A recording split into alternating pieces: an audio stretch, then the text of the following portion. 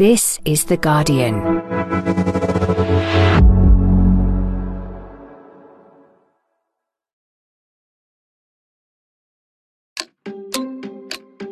Rishi Sunak wants everyone to learn maths until the age of 18 to change our anti-maths mindset. We make jokes about not being able to do maths. It's socially acceptable. We say things like, oh, maths, I can't do that, it's not for me, and everyone laughs. But at a time when strikes are interrupting learning, teachers are saying they don't have the resources they need, and students are still grappling with the impact of COVID, maybe his sums don't add up. Labour's got a plan, Rishi Sunak doesn't, and it's Rishi Sunak that needs to go back to school. So, where have 13 years of Tory government, 10 education secretaries and 1 pandemic left the UK's schools? I'm John Harris, and you're listening to Politics Weekly UK for The Guardian. Joining me today are The Guardian columnists, Gaby, Hinsliff and Rafael Behr. Hello to you both. Hello. Hello, John. All right, let's get straight to it. Rishi Sunak says that this country has an anti-maths mindset and he wants to ensure that everybody studies maths beyond 18. If you can think back to your, say, 16-year-old self, how would you have felt about that? I don't know whether either of you actually did carry on doing maths beyond that point. I didn't. And if someone had insisted that I did, I think my attitude to my sixth form years would have been very, very different. It might have been the ruin of me. I was that bad at maths. Gaby? My 16-year-old self liked English, unsurprisingly, for a journalist, and languages, and I would have rebelled if forced to do maths in sixth form. But then maybe I'd be more mathematically literate now, so who knows? Right. Yeah, same for me, up to a point. So I was very glad to drop maths after GCSE. But having been quite maths phobic, I had a fantastic teacher precisely for those 2 years leading up to GCSE. And he managed to do that thing that made it sort of click in my head in a way that I suddenly appreciated that maths can be beautiful. And at the very end, I realized I actually quite liked it. And then, reader, I married it in the sense that I married a maths teacher. Not my teacher, not that teacher. He was a bit old for me. I married a female maths teacher, and I've subsequently come to, not unrelated, perhaps, a much greater appreciation of what a fantastic subject it is. And I quite support the idea of keeping it in the curriculum as late as possible. Really? Is this just because it keeps your wife in a job? That too. Well, the problem is we definitely need more maths teachers. So there's no shortage of demand for maths teachers already. No, I think there is just a kind of a level of intellectual and academic rigor and a kind of quality of both abstract thinking and practical reasoning that is just unparalleled in almost any other subject. It's all good stuff. Wow. Okay. I mean, intellectually, I can see where you're coming from. Instinctively, that makes me feel quite ill. I think our generation was taught maths very badly, actually. I know. Well, that's the other thing I've come to realise. No doubt this part of the conversation will sort of recur later in the episode, but let us move on. We are going to talk more about Rishi Sunak's announcement and, more widely, the British education system with Gaby and Raf, but I wanted to first talk to a head teacher and get her reaction to what Rishi Sunak said and the sort of bigger context surrounding it. Gill Burbridge is the head teacher of Leyton Sixth Form College in London. Hello, Gill. Thanks for joining us today. Afternoon. Tell us a little bit about Leyton Sixth Form College. How many kids there are there, the sort of socio-economic makeup of the community you serve, all that stuff. Yeah, so we're in East London. We've got about just over 2,200 students that study with us. So that's A-level and vocational level 3 qualifications. Some students doing level 2 and ESOL and level 1 provision as well. In East London, as you can imagine, it's quite a diverse community. Quite high levels of economic deprivation, and many of the issues that you'd associate with a sort of inner city urban sixth form environment. Okay, now taking Rishi Sunak's proposal at face value, a lot of the young people you work with would suddenly be doing maths if he had his way, it's fair to say. I wanted to start by playing you a bit of what the Prime Minister said. It's true of so many of our industries. In healthcare, maths allows you to calculate dosages. In retail, data skills allow you to analyse sales and calculate discounts. And the same is true in all our daily lives, from managing household budgets to understanding mobile phone contracts or mortgages. Now, we also know the benefit of maths for employability and earnings. even just basic numeracy skills, can increase your earnings by around £1,600 a year. So put simply, without a solid foundation in maths, our children risk being left behind, shut out of careers they aspire to and the lives that they want to lead. Still doing that slightly condescending children's story time voice, but we will move on. That was Rishi Sunak speaking on Monday, announcing his proposals for maths to be taught up to 18 years old in all schools. Jill, what's your instinctive response to what he said? Well, nobody would disagree that, having a highly numerate, population is a good thing, whether that's children, young people or adults. I just think the timing of this, given all the other challenges we're facing in education, needs some thinking. But also, both on a philosophical and a practical level, I don't see how we implement this. And the fact is, he's given himself 2 years in order to implement it when, who knows, he possibly won't be in post to actually even oversee that implementation. So you just mentioned philosophical and practical issues. Let's take those in reverse order. So the practical ones, first of all. There are sort of feasibility questions here about how on earth you would do this, right? So, feasibly, where are we going to get these maths teachers from? We are desperately short of maths teachers throughout every phase of education, whether it's those who are highly skilled at teaching maths in primary through to those teaching maths at sort of post 16. Where are these maths teachers going to come from? I don't know if this is still the case, but it was certainly true a few years ago that if every single maths graduate in the country qualified to be a maths teacher, we would still not have enough maths teachers. We have a real crisis in terms of the recruitment and retention of good teachers across the curriculum. And then philosophically, why do you feel uneasy about it? Well, so philosophically, first of all, I've got about 600 students here who are doing maths beyond the age of 16, which is not A-level maths or core maths. It is repeating their GCSE maths, because we have a system which is predicated on failure. So every year, only 70% of those taking a GCSE exam in maths at 16 will get a grade 4 or above. So that's 30% of those young people who will have failed. And when they get into post-16 education, it is a game of diminishing returns. So only about 20% will then pass. So every year we are condemning thousands of young people to feel a failure in their maths qualifications. So if our whole system is based on failure, how are we going to reverse that mindset that, young people struggle in terms of their confidence and their positivity around maths?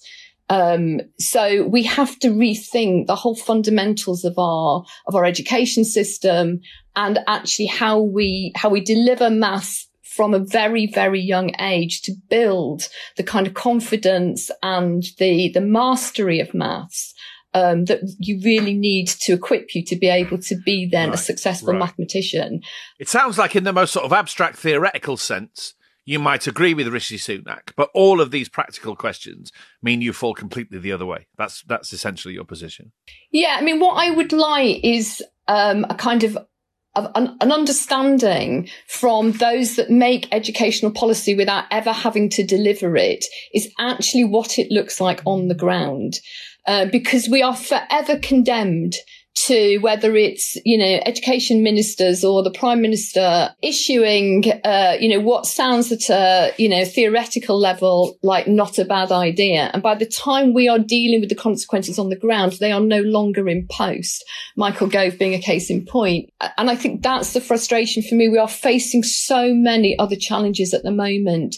However much we might be committed to, developing the kind of numeracy skills of our young people, it just doesn't feel like the most pressing and urgent and immediate concern that we have. Let's just talk quickly about those fundamental issues. So tell me about the current picture as you see it, at your sixth form college, but in schools more widely. What are the most pressing things you're facing? Yeah, so I think for everybody, it is dealing with the wider ramifications of COVID. COVID may have gone away to a large extent in terms of, the control of infectious disease, but in terms of the consequences for young people's education experience, their mental health, their levels of confidence about their future, their optimism about the future, all of those things we are still working through, and we are under-resourced to do that. The cost of living crisis isn't helping. It's having an impact on our students, on their families. You know, if you've not got enough to eat, if you're in inadequate accommodation, you cannot learn effectively. But it's also having an impact on the professionals that support them, whether it's our teaching staff or our support staff. Our funding is incredibly stretched. So when the funding increase was announced, it was protected in real terms, but that was when inflation was 2.2%. It's now over 10%. And we're also dealing obviously with industrial action, and that's indicative of very low morale within the profession. And then to top it all, in terms of post-16 education, we've got widespread vocational reform going on. So the reform of our vocational qualifications, which is being rushed through at a pace which we cannot cope with in terms of actually the infrastructure we need to be able to successfully deliver those qualifications.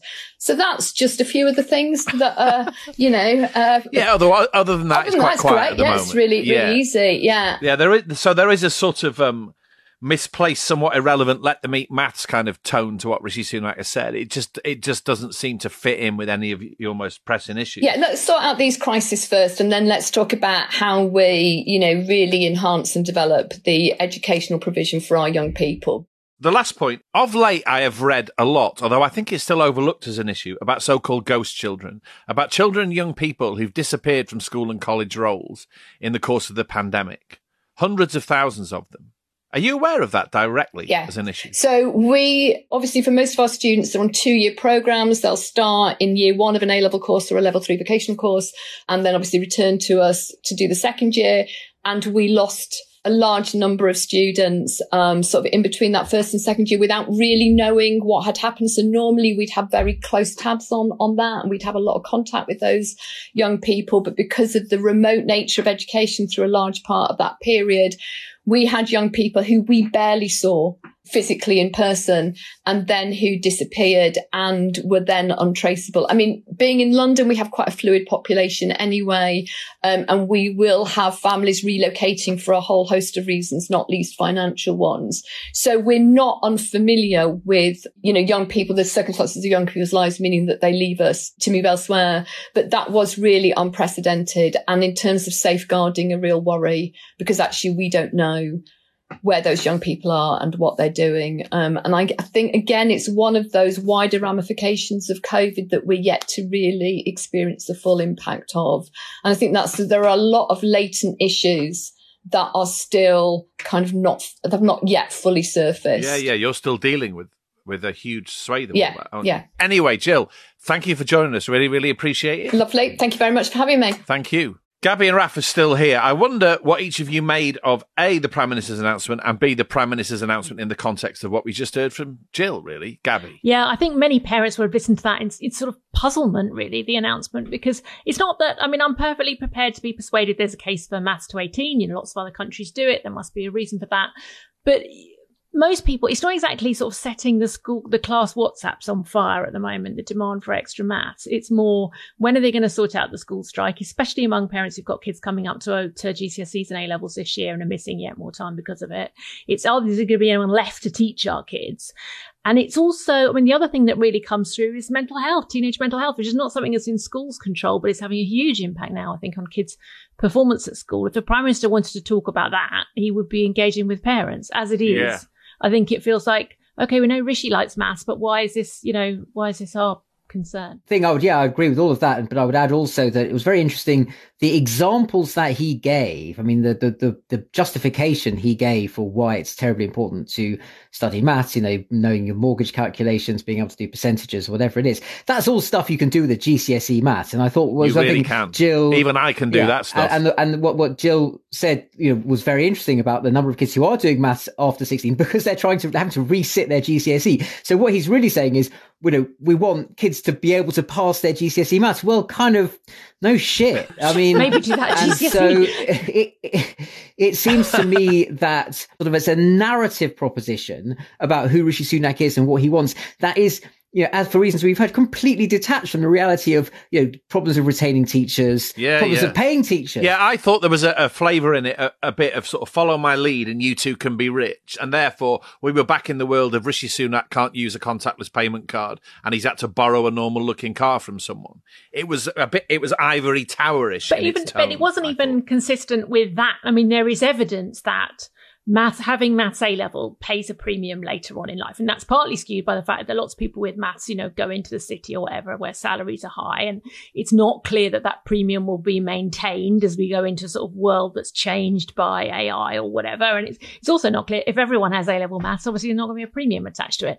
But so none of this kind of makes sense. But if that's why he was wanting to argue that everyone should do maths A level and therefore they'll pay off, well, in that case, insist that everyone's doing maths A level. That's not what he's doing. It's as if he wants to move towards something more like a baccalaureate system where we do more general spread of things at A level. You carry on with more subjects, but he doesn't want to say that. So we're left in this middle kind of ground. I mean, the one thing it has going for it is it really does sound like it's a personal thing. This is not a focus group policy because no focus group wants this. This really is like a very personal kind of, I love maths and I want everyone to love maths. Okay, great. But, although I would say the one politician before Rishi Sunak who personally extolled the value of this policy to me personally, once who cared very passionately about this, was Liz Truss, who's the daughter of a maths professor, who's actually a very strong mathematician. And her mathematical capabilities did not stop her driving the UK economy into a ditch. That's true. I mean, that's the great irony in here is hearing conservative politicians extol the wonders of numeracy,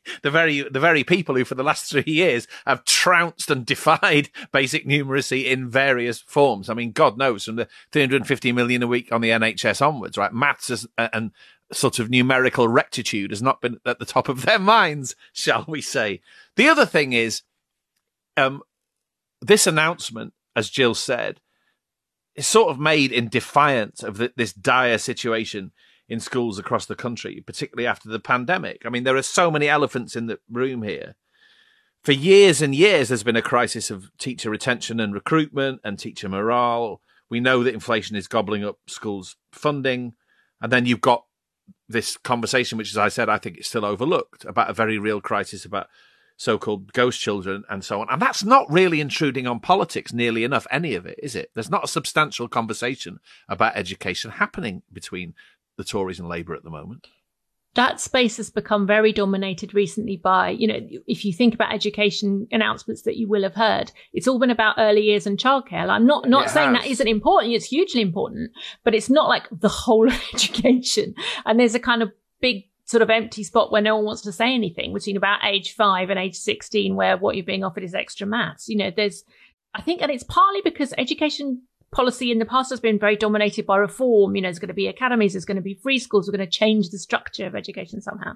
And actually what education needs now is money, staff, pandemic catch up, doing the basics, fixing the basics and getting them right. And that doesn't sound whizzy and exciting, I think. Anyway, let's pause here for a moment. When we come back, we will be trying to tackle some even bigger questions. Among them, what we should really be teaching kids in schools.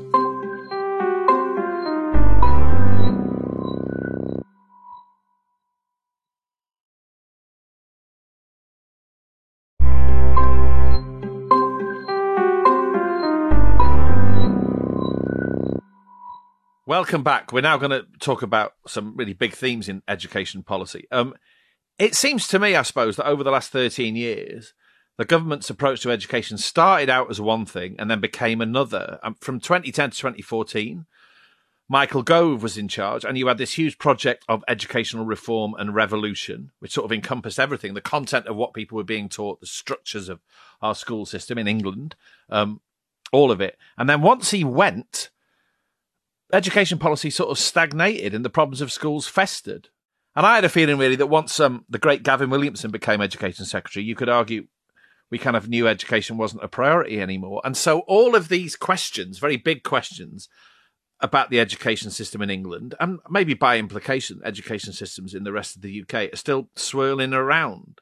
So I suppose as much as anything, I wanted to have a conversation about where our school system has gone wrong.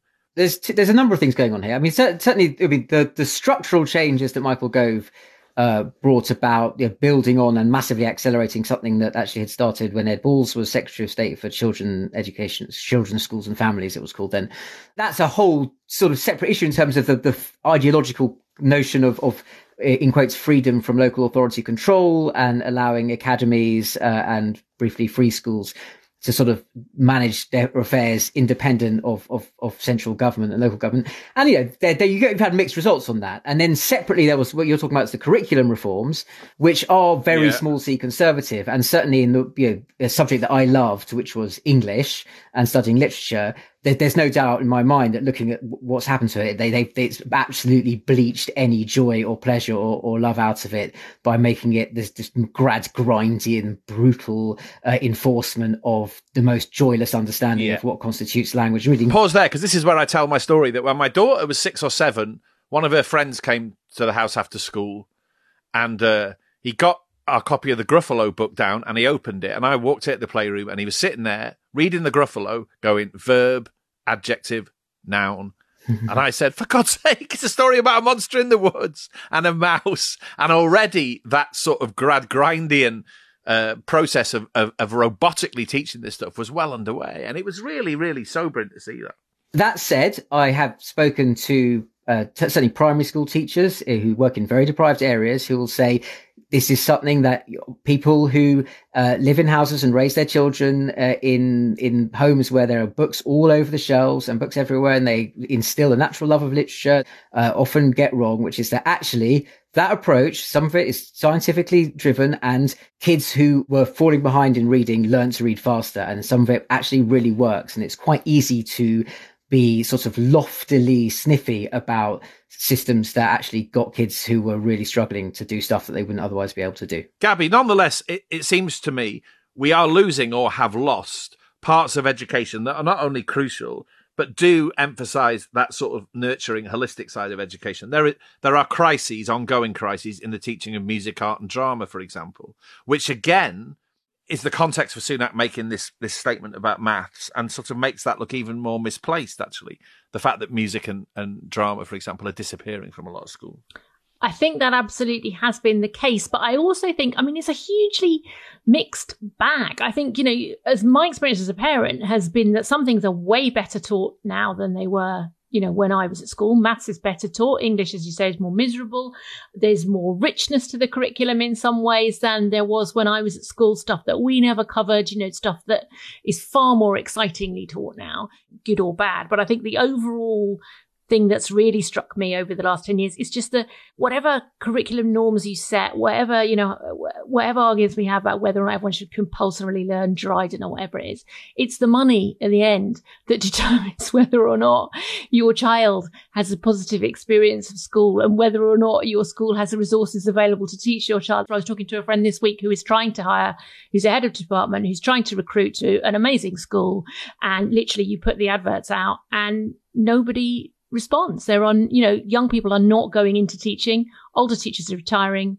And in the middle, you've got a hard pressed band of people who don't earn enough money and are wanting to get out. And in those circumstances, that seems to me like the fundamental thing to fix. Beyond that, there is a much bigger argument, as you say, about what education is for and what it is that we're are you dinning things into people so that they can get a job? Or are you trying to instill a love of learning? And are you trying to instill creative thinking? And are you trying to teach children to ask questions and interrogate the world around them, which I would like them to be able to do? That question about underfunding is huge in one respect among many others, which is that when you hear a speech like Rishi Sunak gave, and you hear other politicians talking about Britain competing in the modern world and the tech sector and all of that, and then you look at the reality of how kids are still taught by and large, particularly in that area, computing and so on, because of a lack of underfunding, there's such a huge gap between the way that politicians talk about that stuff and kids' actual experience, which very often, even now, will be of one IT room with PCs from 10 years ago and just simply not enough teachers to teach people. Yeah, and I think when you that. talk about computing, then I think there's a bigger problem here, which 8 years ago, I was writing a big piece for The Guardian about the big thing at the time, which is everyone had to learn to code. Kids had to learn to code, and this was going to be the key to the jobs of the future. And I spent weeks going around primary schools that had, scratched together these code. They found some computer nerd among the parents who taught this coding club, and the kids were all getting really excited about it. 8 years on, what's happening? AI codes now. Coding jobs are being eaten up because AI's taught itself to do it. And, we'll now re-engineer painfully over 5 years or something what kids do in sixth form, only to discover that by the time that's happened and they've got out of sixth form, the clamour is for something else entirely. Re-engineering. The trouble is that education moves too slowly to be re-engineered to a workplace that's, evolving quite fast. And often politicians guess wrong what is going to be the requirement. But that's an argument for teaching core disciplines. I mean, that was always the argument. I don't think it's necessarily a bad one for continuing to teach Latin, in the sense that as a discipline, in terms of understanding the way language works and giving introduction to some combination of history and the cognitive gymnastics of trying to do it.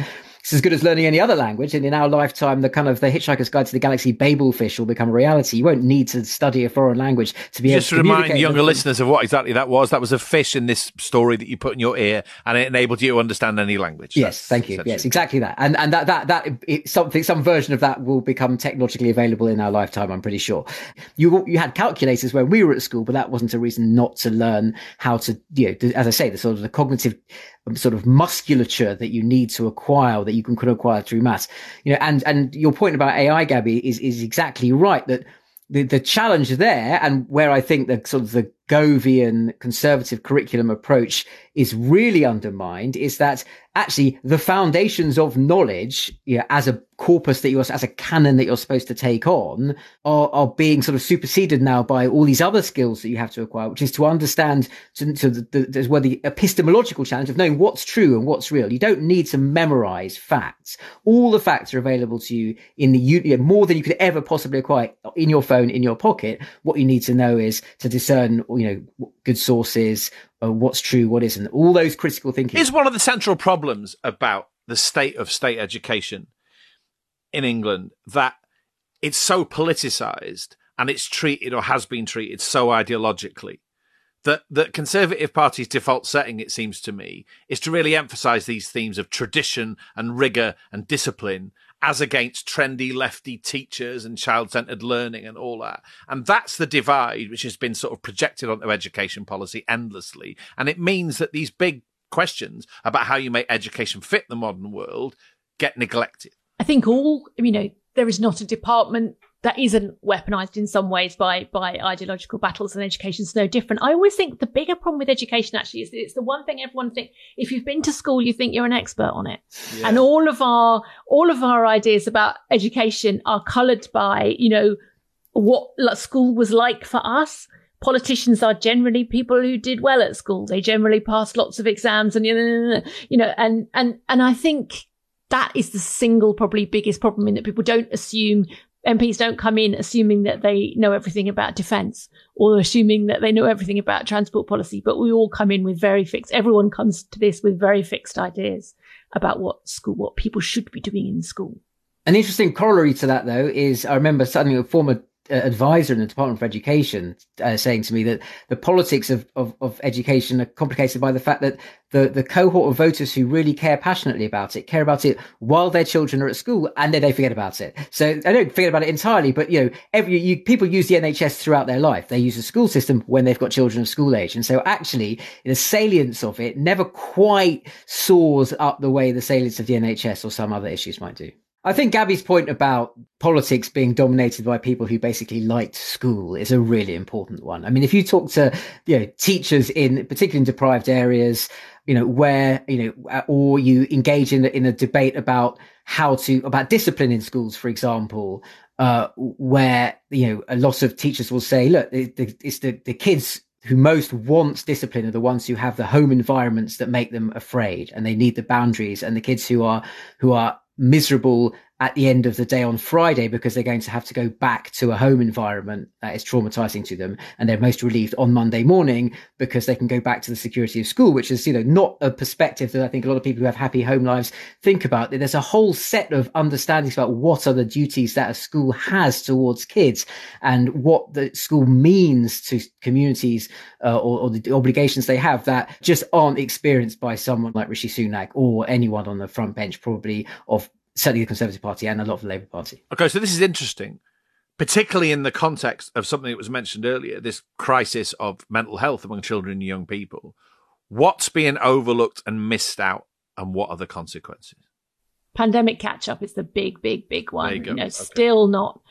Still kind of we'll see this summer, when you get the first GCSE and A-level results that have been marked normally. And more importantly, probably the first set of SATs for primary school children who were not yet in school, were in early years when lockdown started. It's the youngest kids. You couldn't teach them over Zoom. There's no way that 4 and 5 year olds learn like that. So they just, missed out horrendously on all the basics. So we don't know what's happened to them. At the other end of the age scale, you've got the kids Jill was talking about who disappeared from education and didn't come back, who got out of the habit of going to school and never regained it. We all remember the sort of catch up SARS plan that was put to government for billions to be spent on closing that attainment gap, a decade's worth of achievement in shrinking the attainment gap, totally undone by the pandemic. And the Treasury just turned around under one Rishi Sunak, I believe, was Chancellor, turned around and said, there's no money for that.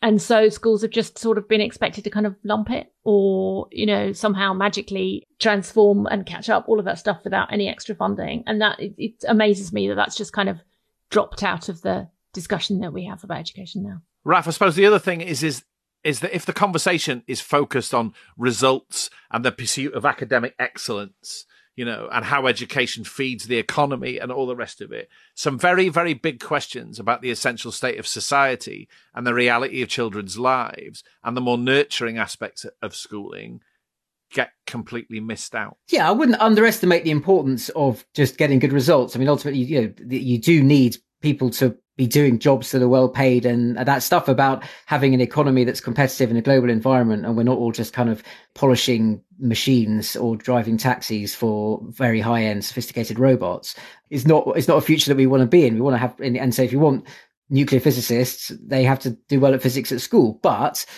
crucially, the idea that you just front load all of your skills and knowledge, and then between 16 and 18, you're kind of baked, maybe tack on a few years at university with a bit of icing and a cherry on top, and you're ready for the labour market when you're going to live for decades and decades after that, is madness. I mean, actually what you want is a situation where later in your life, you're going to have to go back and you're going to acquire new skills. Or if you didn't get the numeracy that you ought to have done at school, there is a system by which you can top that up. You can go back. I mean, you talk about people, political establishment, for want of a better word, not really knowing enough about the bits of education system they didn't experience. Well, further education, adult education, I mean, that's famously has been the Cinderella service of this sector forever. But something like that has to be there in parallel to people's, complex episodic working lives now, because otherwise you're going to have more and more people falling into labour market obsolescence in their 20s, 30s, 40s. Right, on that thoroughly joyous, uplifting note,